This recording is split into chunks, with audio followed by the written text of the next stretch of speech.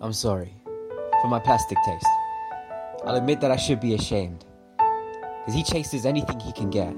Chalk it up to how he was raised, saying, boys will be boys. It's his common phrase. But you see, raised in a generation where chivalry is dead, if you just follow the trend, you should have come to expect that he won't be the one standing by your side with rightful respect. No. All he'll do is cheat and rob, take what's his and never care what's yours. And also, when it rains, it pours. Because when you message him back after, all you get is 2 blue ticks and tears, nothing more. Because society tells him commitment is a bore, and he should go have fun, even if that means leaving a trail of heartbroken women on the floor.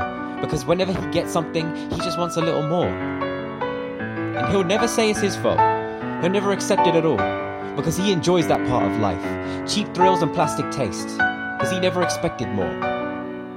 He never wanted more.